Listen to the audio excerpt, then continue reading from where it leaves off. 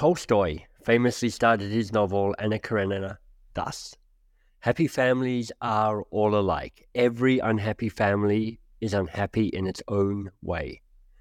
A twist on that, not nearly as eloquent as Tolstoy, but, hey, stories of success are all alike. Stories of failure are where things get interesting. I love someone who knows how to share their failures well. When I get introduced as a keynote speaker, I have them mention that I was banned from my high school graduation and left law school being sued by one of my professors. And that's just the start. If I say so myself, my failures are what's helped me find my edge. Do you have a failure that it's time to flip? So, as they say in the product world, the bug becomes the feature. Welcome to 2 Pages with MBS, the podcast, where brilliant people read the best 2 pages from a favorite book, a book that has moved them, a book that has shaped them. Suneel Gupta presents as a success. He's an entrepreneur who founded and led Rise, a wellness company Apple named App of the Year. He is a best-selling author and a speaker and a visiting scholar at Harvard Medical School. But that's now. It's not where he started. The New York Times years ago had me be their poster child for failure. Read a big article about people who fail. My face was the cover of that article. I guess you always assume that if you're being featured in the New York Times, it's for a moment of triumph. Story went so viral that, I kid you not, Michael, there was a point in time when you could have Googled the word failure. That's it. Literally just the word failure. And my face would have been one of your top search results. And I'm still like a little bit self-conscious of that. I sort of go through this sort of back and forth where, you kind of like, for me, I think there's a lot of power in owning, not just your success, but your failure. At the same time, here I am on your podcast wanting you to think that I'm successful.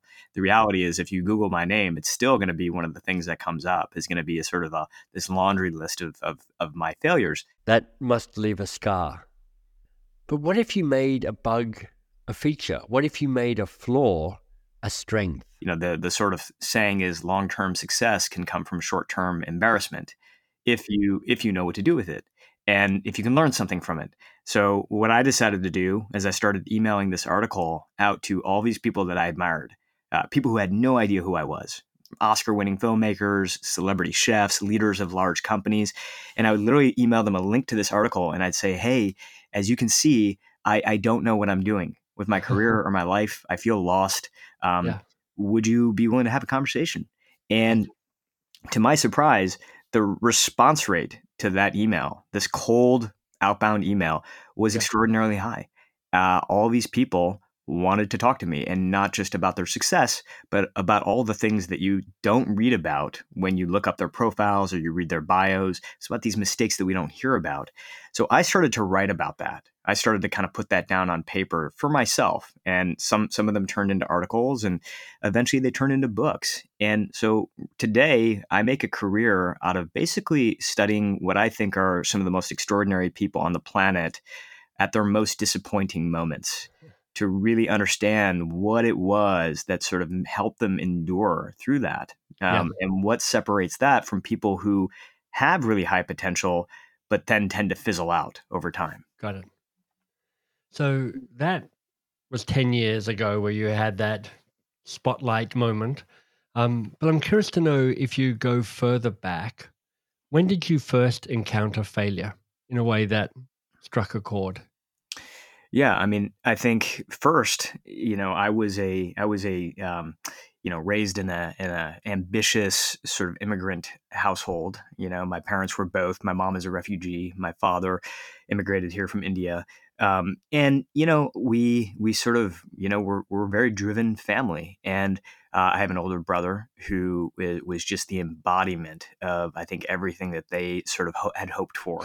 He sort of, Curse you. Yeah, I know. We all have one of those in the family, right? I'm super close to my brother today. We produce, television together and everything. He's on CNN. His name is Dr. Sanjay Gupta. And growing up, I mean, Sanjay is, today he's a neurosurgeon. He is CNN's chief medical correspondent. And the thing is that growing up, it was kind of that story, just in different form. He was valedictorian, went to medical school, like Yeah. followed the path. I was a, straight B student, you know. I goofed around a lot. I kind of went almost in an opposite direction. Not only that, but I was really overweight. I was about 30 to 40 pounds overweight, clinically obese, according to the doctors. And so I felt like just this really out of place, Mm. out of skin color. We grew up in mainly white neighborhood, not getting good grades, not pleasing my parents. I mean, I felt like a disappointment and a failure from a very early age. Yeah.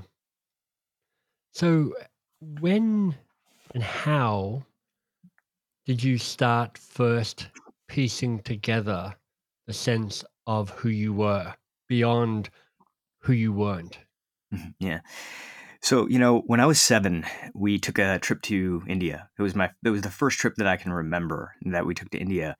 And one of the big figures in my life was my grandfather, who was based in New Delhi. We stayed at his home, and every morning we would sit on his front porch, just him and me. I was jet lagged, so I was waking up super early, and he was an early riser, so we tended to be the first two up in the house. Yeah. And I would sit with him on his porch, and we would literally just look out at the streets of New Delhi. And we would watch the fruit cart vendors sort of, shouting their prices into the open air. There were Yep. cows sort of ambling towards their pastures, auto rickshaws kind of like firing up for the day. And I remember all that. And it was just like electric for this kid from suburban Detroit to, Yeah. to see all of this. And one of the things that we sort of talked about a lot on that porch is I still remember he pointed to the Indian flag, which if you've ever seen the Indian flag, Yeah. it's orange, green, and white. In the center, there's a navy blue wheel, Yep. and I remember him pointing to that flag, and he said, "Do you know what that wheel in the center is?" And I said, "No," and he said, "That is the wheel of Dharma." That's right. And Dharma is, who you are, and at the center of that wheel is the truth behind that. But the issue sometimes is that as you get older, that wheel starts to spin faster and faster. Every birthday seems like it comes sooner than the one before it, Mm. right? And it's very easy to get sucked to the outside of the wheel, right? Right. And literally, I'm 7 years old, and he's telling me this. He says, "Is your job over your life is always to find your way back to the center. Find a way to come back to the center." And again, I'm 7 years old. I'm like, what? But that voice Yeah. continued to echo. I all these moments in my life where I felt lost, where I was, for example, working in consulting, and I'm like, what the hell am I doing here? I'm a bottom performer trying to, put a prestigious firm on Right. my LinkedIn, and it's the Oh, only reason that and I'm here. McKinsey always fire their bottom 10% notoriously. So Yeah, you're like, I'm in that 10%. I would have been out the door anyway. And it's just I would literally wake up in those mornings where my stomach was like, oh my God, what are Mm. you doing with your life? And inside my head would be his voice: find your way back to the center. How do you find the path back to the center, back to Dharma, when you when you inherit the ambitions of your family, Hmm. which my guess is are more likely to be pushing you to the rim of the wheel? Yeah, yeah. Part of it is that we sort of are I think trained and conditioned to be in what I call an occupation mindset, Yeah. which is sort of, dharma equals occupation. My purpose equals a job, all Mm. right, a job or a job title. And so as long as we're stuck in that occupation mindset, we sort of feel like, well, look, if I don't have the right job, then I cannot be fulfilling my purpose, right? But there's another way to look at it, which is what I've started to think of as an essence mindset, right? Who are you at your essence? And Yeah. how can that be reflected through everything you do, right? Not just a job, but the way you interact with the people around you, the people you love. How do you interact with yourself? I think essence has a lot to do with that. So, for example, it took me a long time to realize that at my core, I love to tell stories. It's what I do. I do it on stage. I do it in books. I do it in media. But it took me a long time to realize that. The interesting thing, though, Michael, is like if I asked my parents when I finally came to this revelation of, oh my God, I love to tell stories. They're like, no shit, dude. You've been telling stories since you were a little child. Like we were trying to get you Right. to shut up. Right. Yeah. And so the reality is that like when we think about purpose, oftentimes it almost seems like we have to like get our backpack on and go on an exploration out into the wild to find our purpose. The reality is it's already inside of you, and the work, if for lack of a better word, is really just sort of strip these layers away to understand what that essence is. Once you understand what that essence is, it can be expressed in lots of different ways. So with Yeah. storyteller, it could be podcasting, doing what you do, right? Sure. It could be storytelling from the stage or inside classrooms. But I think that that's the work. I think that's the sort of journey is more internal of what's the essence, and then the second piece is how do I now start to express that in the world in a way that Mm. actually fits, my lifestyle needs. How do you come to trust the whisper? Because essence is like, there's a lot of things that float around that could be essence. Because when you're a kid, you're a great storyteller, but you were also B and C and D and Yeah, E. yeah, And any one of those 5 or 6 or 10 things could have been true, could have been something you claim as essence. yeah. How do you know what to trust? Yeah, it's such a good question. I mean, I think for me, I like to use what I call now a Dharma deck. And what the Dharma deck is when I think of something that feels like an essence for me, right? It's whispering to me. I think I love that phrase that you're using. I will write it down on an index card, Mm, right? So, for example, you ought to sort of really start thinking about expressing through film, right? That was a whisper that came to yeah. me. And I was like, okay, it's come to me more than once. I'm going to write this down on an index card. Another one was you need to go write a book about Dharma, right? That's something that's really whispering to me. I wrote that down on an index card. And over time, you'll start to build what I call this Dharma deck, a Mm, stack of index cards. Could be a few. In my case, I now have like 20 to 30 cards. But what I try to do is every month or so, I try to find just an afternoon or a morning of complete stillness where I can just leave my phone behind, go to, for me, out in nature, right, where I know I'm not going to be bothered, and I just take this stack of cards with me and I sort them from mm, bottom to top, from top to bottom, right, based on like what's emotionally pulling me. So I right. leave behind the intellectual side of it. I don't think about market size or competition or any of that stuff. Try to check all that at the door, and I say emotionally, what is pulling me the most? Yeah. Those cards go to the top. And what I find is that month over month, there are usually two or three cards that are just retaining their position at the top of the Mm. deck.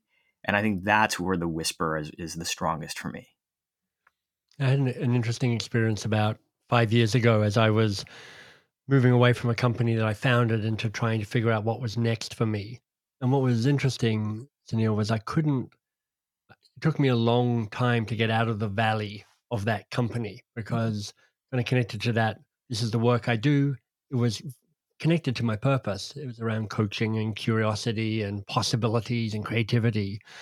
Um, but it was an exercise with somebody else listening to my story and telling me what she heard was whispering behind and through the stories Mm. that created the breakthrough to kind of help me find kind of unexpected elements of the center of that dharmic wheel that you're talking about. Mm. Mm.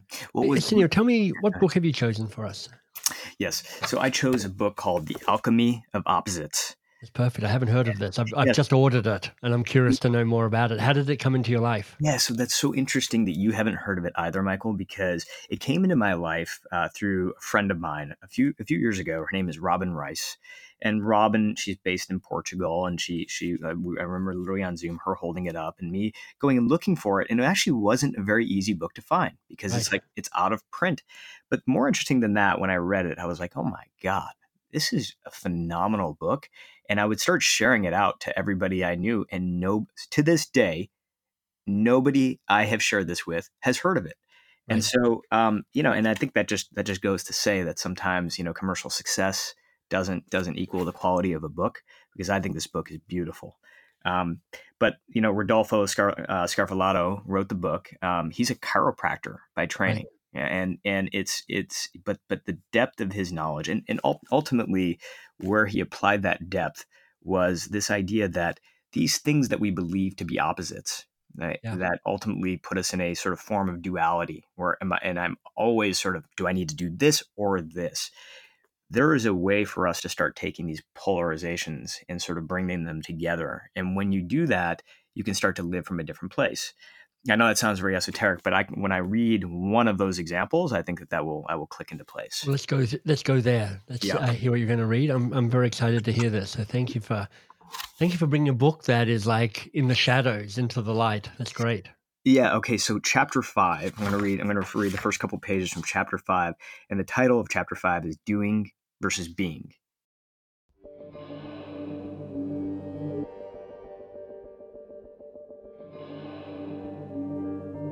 Creativity is a blend of doing and being. Doing refers to the performance of a task to achieve a specific outcome. Being means that we engage in an activity just because we like it. If one is seen as better than the other, creativity goes out the window. Doing is the vehicle for expression of being. Likewise, being includes a deep appreciation for what we are doing. Now, the question is, if our being and doing are disconnected, what can we do about it? One useful rule of thumb is to just tell the truth about it. Recall, emotional pleasure results from expressing the genuine self, and pain is the result of suppressing the genuine self. Telling the truth feels good because in that moment, who we be is fully expressed. Thus, in the moment of honestly saying, I don't like what I'm doing, the being and doing are reunited and creativity starts to flow. There are two ways of experiencing self-worth. One way is by doing, it must be earned. The other way is being, it cannot be earned. There is a place within every human that wants to do, to create, to achieve. This creative drive is usually linked to the need to receive acknowledgement for the doing. In recent years, this need has been regarded as a sin, a weakness. In truth, it is a simple thing, an innocent thing. It is a voice that says, look at what I've accomplished. I've put my heart into it. I'm really proud of it, and I want you to be proud of me for doing it. Many of us are afraid of allowing this voice to speak and be heard. When we reject and conceal our desire to be acknowledged for what we do, two things happen. Number one, the suppressed desire for external validation becomes the silent ruler of all of our doing. And therefore, number two, we close the door on the intrinsic sense of self-worth, which is beyond doing. Likewise, if we devalue the deep desire to know that we are loved regardless of what we do, then nothing we do will truly be satisfying, and no amount of external acknowledgement will fill our cup. We simply won't let it in. The merging of doing and being means that we recognize and give equal value to our desire to do and our desire to know that we are loved regardless of what we do.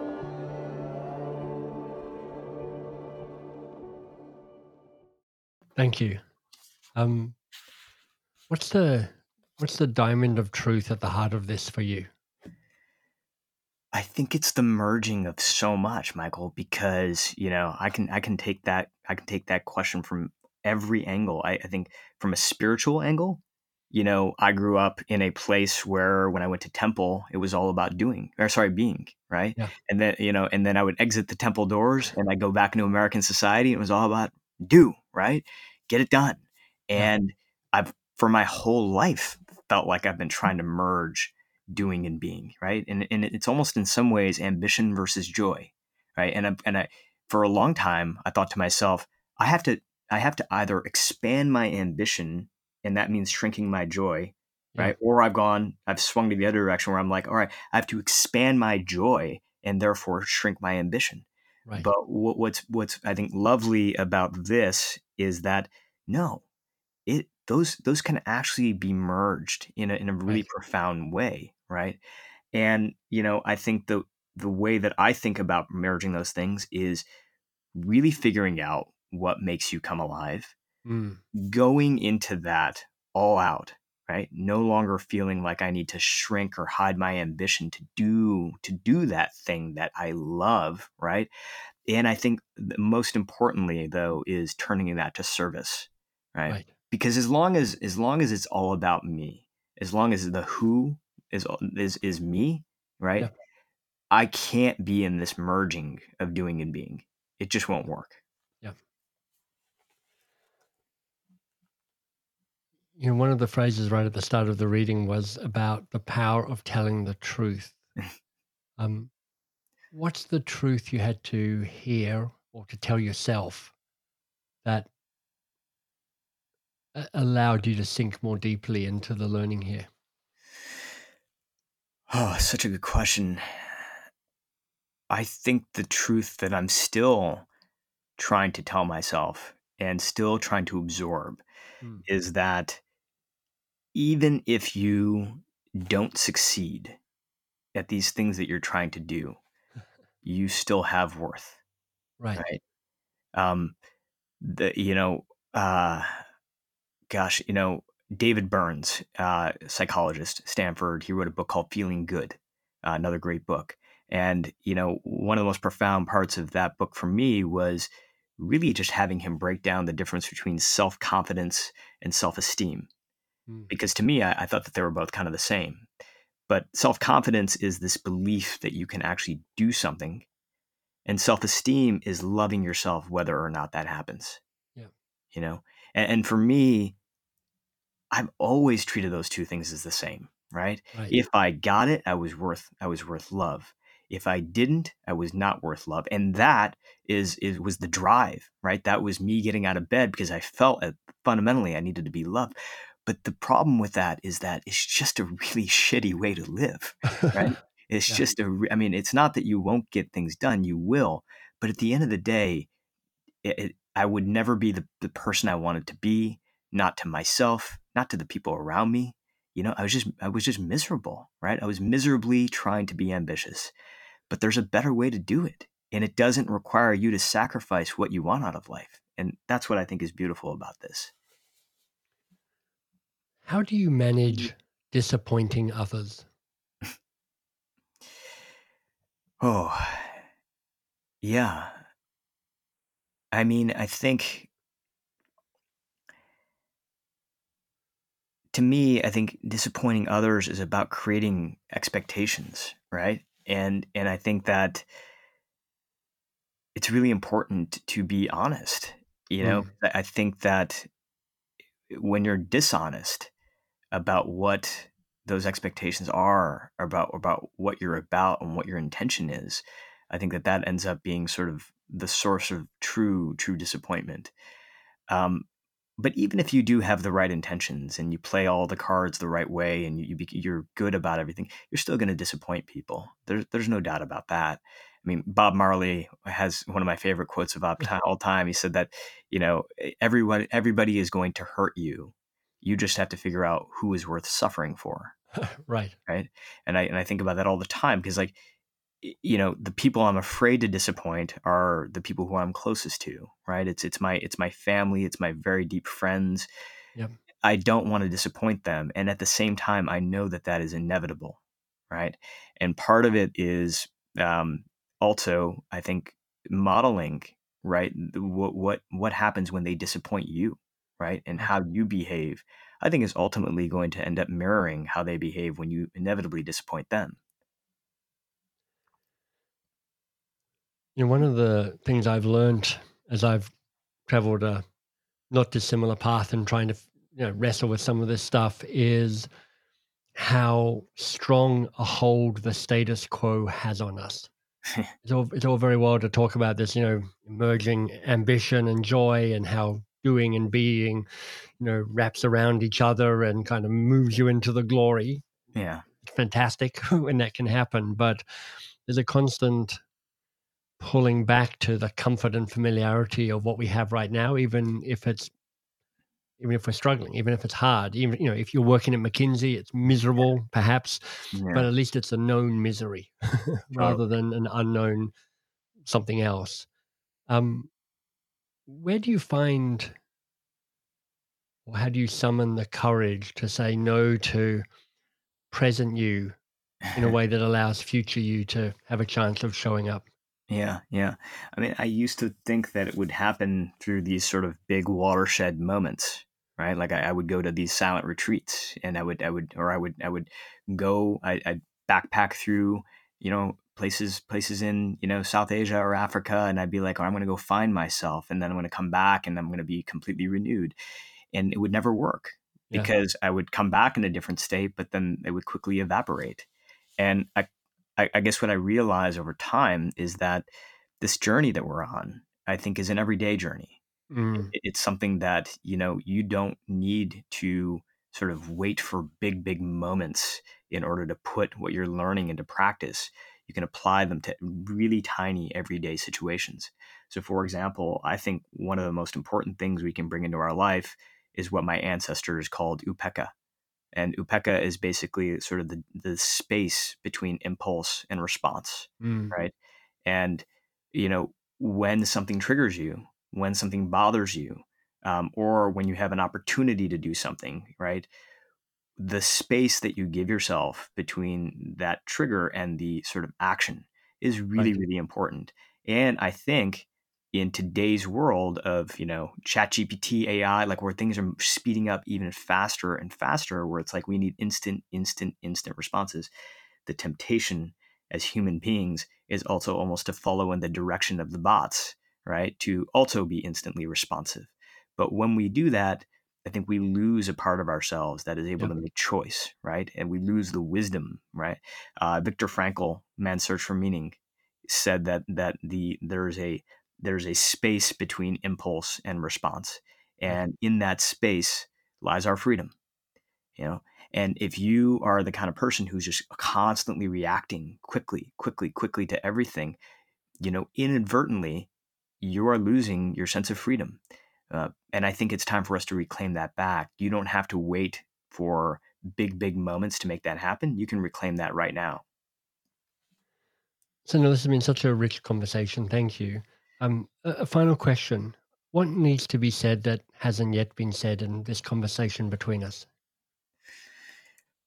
Um, you know, um, I, I hope this doesn't come across as puffery because it's not. But I've had a chance to research you. I've had a chance to listen to your work, and I think what inspires me is somebody who says, "Hey, I'm deeply curious.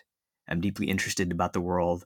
I love to read books, and I'm going to find a way to kind of merge all of that together. Right? I'm going to find a creative way to sort of bring all those different pieces of myself into a project. And I think that's what you've done here with 2 pages, right? Thanks. We don't know each other very well, but that's my sense of you. And I think it's a beautiful, shining example of what's possible for us, right? Because sometimes we feel like we've got these different worlds and we're trying to balance them all. But maybe if we can find enough stillness in our lives, we can sort of take this kind of creative approach to, all right, how do I start to bring and merge these things together? And I think you've done that beautifully.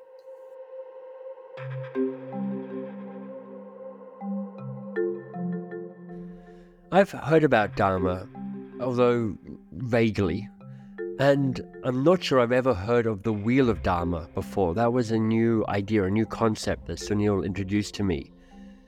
But I do love this idea of finding your way back to the center. His grandfather, that's your job, Suneel, get back to the center.